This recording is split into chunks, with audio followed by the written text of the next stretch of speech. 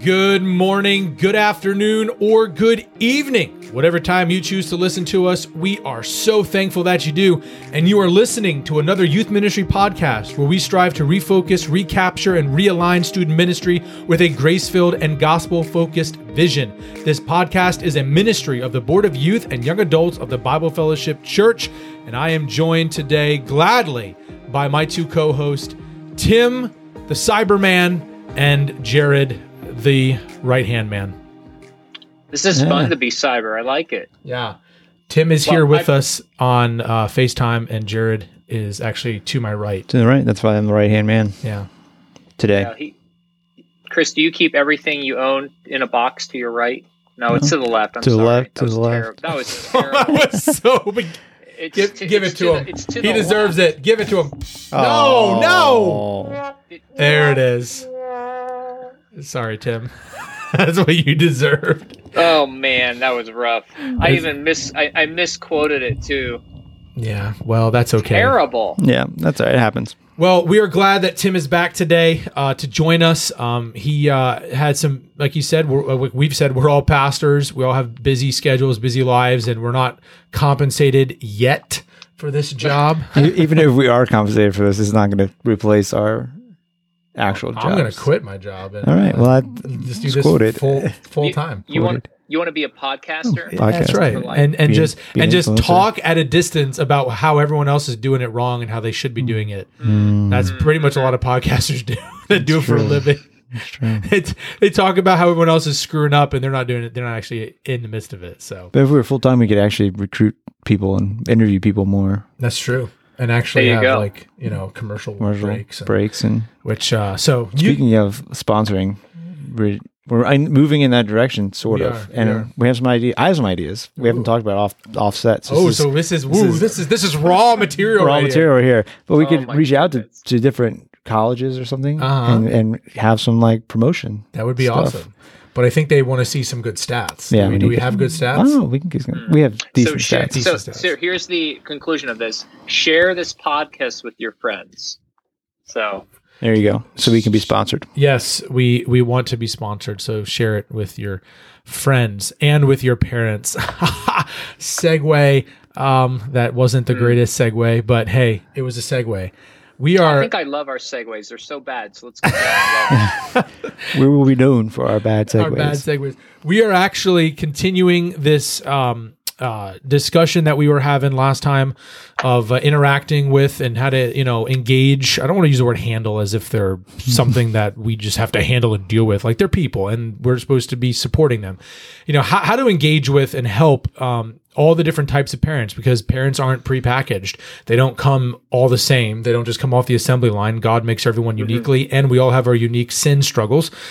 So we want to remind us before we get into discussing how to interact with different types of parents of some primary things to remember about parents. Yeah, and like we talked about last week, the primary thing is that parents are the primary disciplers of their students. Yeah. Right? It's their God-given responsibility to disciple, to train up, and it goes across the board, whether they're believers or they're not believers. That's their primary job, to care for and raise and discipline, in a sense, that area of discipleship to their teens. And we're not to interfere, and we can't say we know better because it's not our responsibility. Yeah, the only time that we step in and you have here give advice when it's asked for.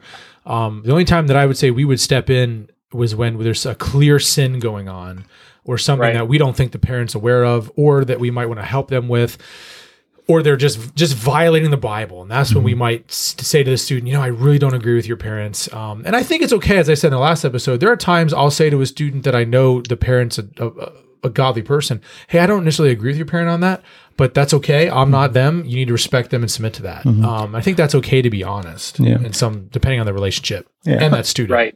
Right. You don't want to be dividing a relationship between the child and the parent. No. Even if you might even as a pastor be really frustrated with this child's parent, but you got to be very careful that doesn't come through. Right. Because your heart really should be that child is understanding a healthy way of how to honor and obey their parents in the Lord. And like you said, if it's to the point where honoring and obeying is sinful, right, that's a whole nother issue, which I feel like it's very rare. It's very rare. And young people already are usually looking for allies against their parents. So it's very important that you don't, because what they'll see in you is, ooh, a church leader that I have is an ally against my parent. That must be a good thing. And so it's extra dangerous in that regard. So we want to honor parents in every interaction that we have with them, and every time we talk about them to their student, even if they're a non-believer. And I would say, just to quickly remind us of the fruit of the Spirit, and that's really what, as we interact with each one of these types of parents, we want to display the fruit of the Spirit found in Galatians 5, and not the fruit or the desires of the flesh that are against the Spirit. And I just want to remind us what the fruit of the Spirit looks like: love, joy, peace, patience, kindness, goodness, faithfulness, gentleness, self-control. Against such things there is no law. And that one thing that one of the speakers at a youth conference I was at reminded us of when he talked about the fruit of the Spirit is that most of these things require someone to hurt us in order to exercise them. So self-control, patience, faithfulness. It's not hard. It's not hard to be faithful to somebody that's never annoying to you. And so I think that we have to remember that with parents, that we are called, even with the most difficult parents, to exercise the fruit of the Spirit, and that is super difficult. So that's why we have to make sure that we're walking with God. So let's kind of jump in, guys, to these different types of parents we talked about last time. And this time what we're going to do is a little different. We might give you a quick reminder of what this means, but then we're actually going to give you like a situation that would reflect it, and then speak into how we might diffuse it or handle it, I should say, or interact with the parent who might be acting like this. So Jared, why don't you kick us off? Yeah, so we mentioned this last week, the snowblower or lawnmower parent, the parent who goes in and paves the way, eliminates obstacles, takes away all the difficulties, so their kid can just kind of coast through and enjoy all the joys and pleasures of life without having to deal with all the difficulties. This is a situation, looks like a parent walks in the first night, right, drops their kids off, but they're coming in front, right? They're opening the door and they're going through, they're leading their kid to you, and they do all the talking. They introduce the kid, they tell you basically their whole history, and say, oh, they struggle with this, but this is then kind of trying to eliminate all the barriers, the awkwardness of that first interaction. And the kid doesn't say anything. Yeah. I mean, I've actually had parents they're no longer at our church, and they were dear people. So I want to be very clear. A lot of these parents have phenomenal motives, but they literally just came to me and other leaders and they shared with us like all the awkwardnesses of their student. And we're just trying to, help us.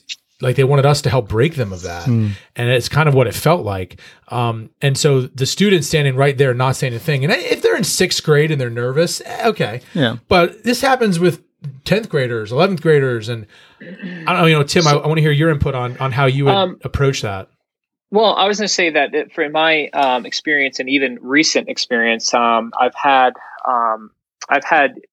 high school students that, really might struggle, that they're not very talkative, not very outgoing. I've had parents just kind of literally, I would ask the child a simple question like, hey, how was your day? And the child would kind of like, turn their head a little bit and kind of like close their eyes and do this weird, I'm too nervous, and look at mom. And then I just remember the parent would then speak to them. And I remember kind of going, this isn't healthy. It's okay for your personality to be that you're more quiet, and it is uncomfortable for you to approach. But this individual was like 16 years old. And so the way I actually handle those situations is a lot of times if I see something like that, a snowblower parent, I have found that in the moment, it's really best to kind of like pin your attention to the child nicely and try to engage the student directly, and kind of make it obvious to the parent that, hey, let's engage your child and let your child speak up. The other thing I've done with this is kind of actually I speak to parents, snowblower parents and lawnmower parents. I talk to them directly and kind of say, hey, I understand that such and such is a little quieter. and may not like to speak, but it's not necessarily healthy for this individual for you to chime in every single time, because you're only increasing this individual's dependence upon you, and their inability to be independent and to go out into this world. Yeah. And so, I feel like for that one, it's not like I don't have a Bible verse turnaround for it. I just feel like for the snowblower one, it's like, hey, parents, this isn't helping prepare your child for their life and their own walk. Well, one of the things that the faith teaches us is that each person is responsible before God on their own. Each person is responsible to engage fellow brothers and sisters and the world on their own, and be responsible people. And so our theology would then turn us to say, hey, as a 15, 16-year-old, like, you're a person, you're made in the image of God, you have dignity, value, and worth, you have your own ideas, you're responsible for, as to who you are before the Lord. So in those situations, I really liked what you said at first there, is when that's happened, I will literally turn to the student and look them in the eyes and start. I won't even look at the parent. I'll start talking directly to the student, asking, "Oh, what school do you go to?" And the parent might be like, "Oh," it's like, "Well, hold on. Let's ask Billy. Let's ask Billy over here," and then just start asking more questions. And then when that parent leaves, talk even more to that young person. And then I always intentionally go up to other students, say, hey, Billy's new. He's kind of shy. Why don't you go talk to him? And I think that's a very healthy approach. And then if you need to, at some point, you can kind of talk to the parents, to try to diffuse that. But yeah, I think one of the easiest ways is when this is happening, and if the student is with the parent, talk to the student. If the parent comes in and the student's not there, or they call you, be like, I'd love to talk to, Johnny about this. Thanks for sharing with me what you shared. I'll talk to Johnny when he shows up, and just try to move over there. I'll also say with snowblower and lawnmower parents, the other thing that can happen sometimes is this same student that the parent's always paving the way. I've had it where a student does something that's inappropriate that I need to deal with it, or there has to be a conversation. And the child will go home knowing that their parent is like this, tell their parent what happened, and the parent will then come and try to get kind of almost take the consequences of the child, or go and say, oh, well, Johnny didn't mean to do this. I don't think we should really blah, blah, blah. And instead of letting their child handle what they've done, the parent will come and try to get in the way. So they'll snowblow the consequences away. Yeah. I've had that, and you're sitting there going like, "Wow, this." And then that same parent then can then quickly move into some of these other roles that we have here. Do you know what I do when they try to snowblow the consequences away? I throw a rock in the snowblower. I'm just kidding. I'm just kidding. Do not do that. What does that mean? Do not do that. Just try to get them to turn it off and have a conversation. So, because you can't. That's a good analogy. Like, you can't talk to them when they're snowblowing. It's too loud. Yeah, it's too loud. You say, hey, whoa, let's stop a second. Let's turn it off. Let's talk about this. So I think that's pretty helpful, right? Like, really focus on the student, which should be our focus to begin with. Treat the student like a responsible young person. So let's move on to the second one here, the helicopter parent. This is the hovering parent. This is the one that at least the snowblower one usually drops him off and leaves, and you can talk to the student. The helicopter parent does not. So Tim, you actually gave us an example for this one. So why don't you kick us off with this one? Right. Well, before we go with this, let's all say here that I think this is the most tempting one for almost every parent, because every single one of us wants our child to be safe. We want to know our whereabouts of our child.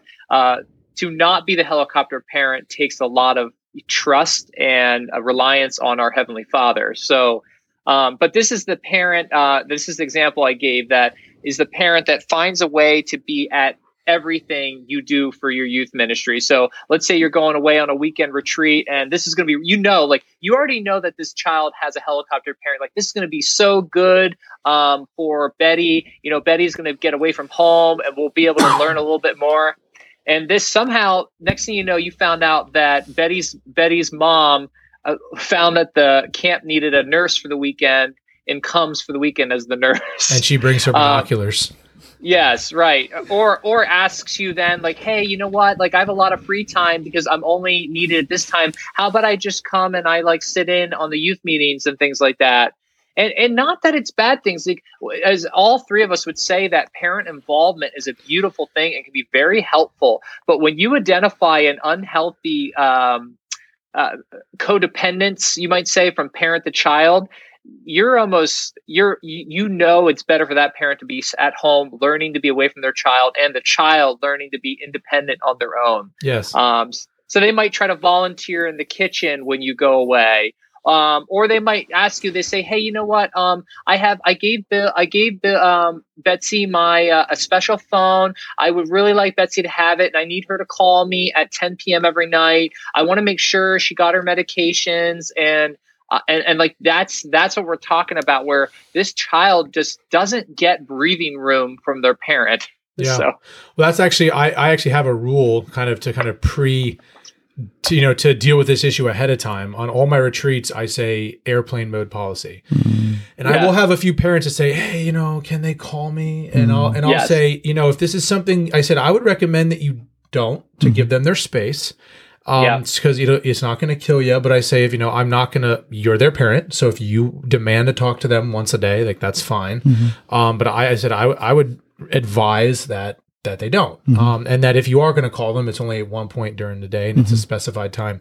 And I found that a lot of parents, when I say that, say, "Yeah, you're right," and they kind of back off, and that's in that sense.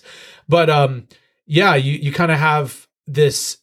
They want to get involved, and you want, like Tim said, you want parent involvement. I think one of the things you might ask them is, if you have a relationship with them, hey, I'm just curious, are you, I appreciate that you're volunteering for this, but are you nervous that Betsy's not going to do well? Mm-hmm.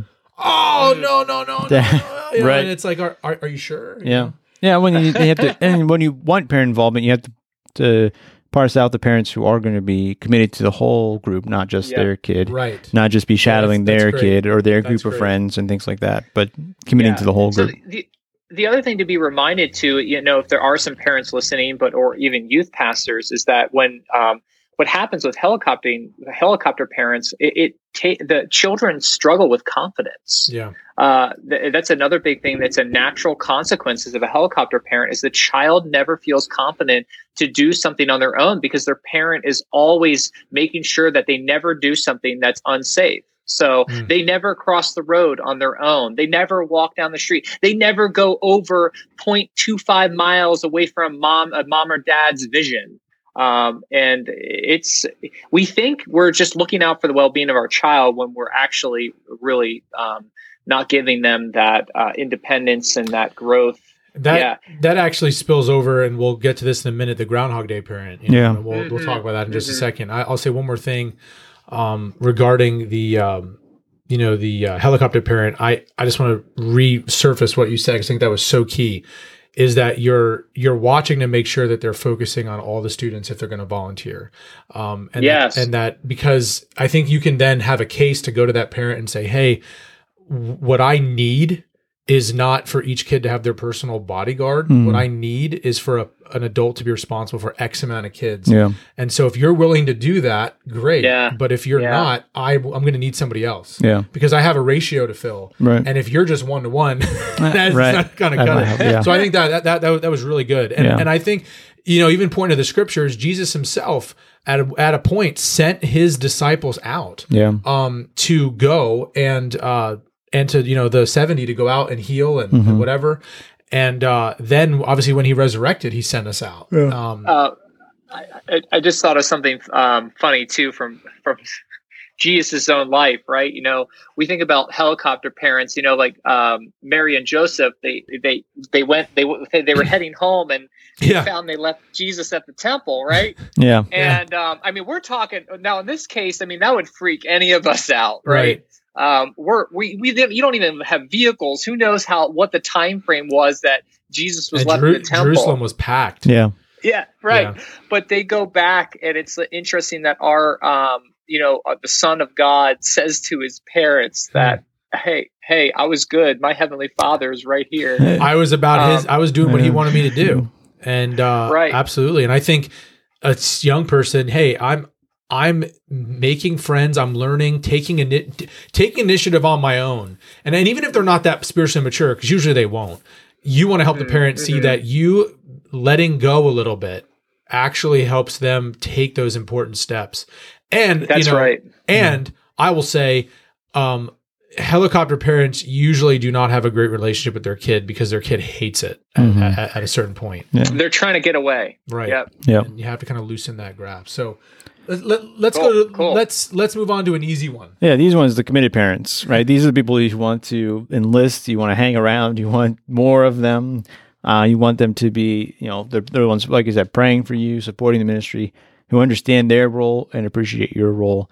And so these are the ones that are easy to interact with. Yeah, these are the ones you want to come to the retreats. Right. Because you know that, yeah, sure, they might be there with their kid for something. Like I love that when I'm on a retreat or a missions trip and a parent comes and they're taking a picture with their kid or they're just having a private good conversation. We're going to go for a walk together. That's fine. Right. But they're also letting their kid just do their thing. Yeah. And they're also pouring into other students. Right. So yeah, these types of parents, these are just, they really don't need to go into detail about it. Yeah. And these are the ones that are coming to you with ideas and helping you, because like we mentioned last time, most youth pastors haven't raised teenagers on their own. And so these are the parents saying, hey, this is something to keep in mind. We've been talking to other parents, and they're the advocate who's like saying, hey, other parents are saying this, maybe you can consider this. And I would add this very important thing: enlist these parents to help engage the other parents. Amen. So help them talk to the helicopter. Ask them to help talk to the helicopter, the snowblower, the Groundhog Day, the hostel, and be your support and help them maybe like befriend, disciple, speak into their lives. Because I personally think that if I was 40 years old and had a 17-year-old and I was acting like this, I would take it much better from another 40-year-old who has a 17-year-old and has a healthy relationship than I would this punk youth pastor, which that's another issue. Sometimes they have to learn to respect your role. Yeah. Well, yeah. And the committed parent too, I think it's a good reminder as youth pastors is to lean, like we were saying, just lean hard on them. They'll be your advocates. They'll be your encouragers. They're also fun too, because normally the committed parents is all the children, the teens usually like they all want to be with that parent.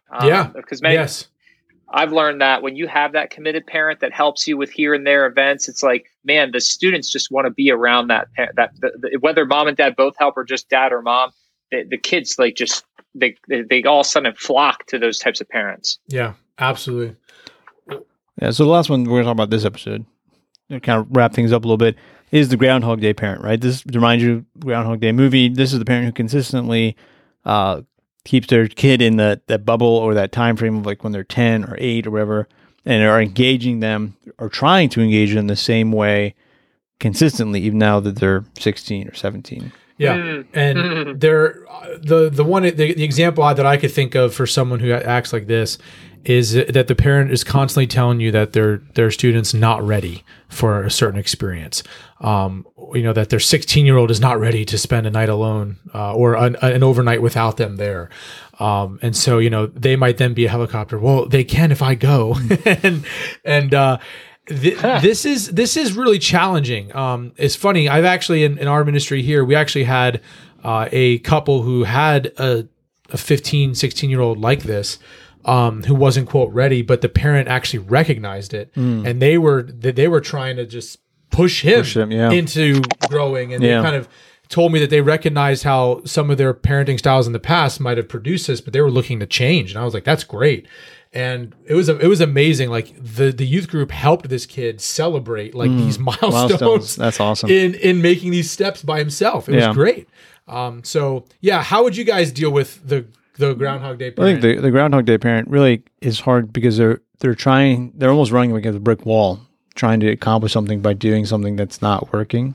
And so encouraging them to remember that that their kid is growing, their kid is maturing, and there's different ways that they need to interact with that student, whether it's letting them or pushing them to go on a retreat that they've never gone on before, or go on a missions trip or overnight activity, or even just the day-to-day interacting, like how they motivate them, how they encourage them to take responsibility for things. Yeah. You can't always be nagging that nagging is a bad word, but yelling at them or confronting them, saying, "Hey, why aren't you listening? Why aren't you listening?" But taking responsibilities away or taking things away or providing challenges for them to overcome that would grow in their maturity rather than just saying, "All right, well, that's the way they are. They're not going to change." Yeah. One of the helpful things that I think in helping a Groundhog Day parent is sowing seeds of change. Like, you're not going to force them to let their kid go. And I think that's the wrong approach. Personally, I think that the way to approach this is if they're reaching out, they're backing off of Snow Glow or this retreat because they're just not ready yet. So I would just say, I think the way that they'll get there is just having them do it, assuring them, like helping them think realistically. Hey, we have X amount of leaders. There's this many students. This is how the camp goes. This is the security measures that we have in place. All these types of things. I personally think they would be very safe. I think they would adapt very fast, but I respect your decision as a parent. Mm-hmm. So just each time you have this conversation, you might press a little more. And then I would say at some point, if it's a recurring theme, you actually have a relationship with this parent, you might say, do you think you're being a little overprotective? And I think it's okay sometimes to go for that, but you have to earn that question. Yeah, definitely. So, yeah. Yeah. So thank you for listening to this episode of another Youth Ministry podcast. Tune in next time as we continue this discussion on parental interaction. But connect with us in the meantime on Instagram at Another YM Podcast or email us at anotherYMpodcast@gmail.com.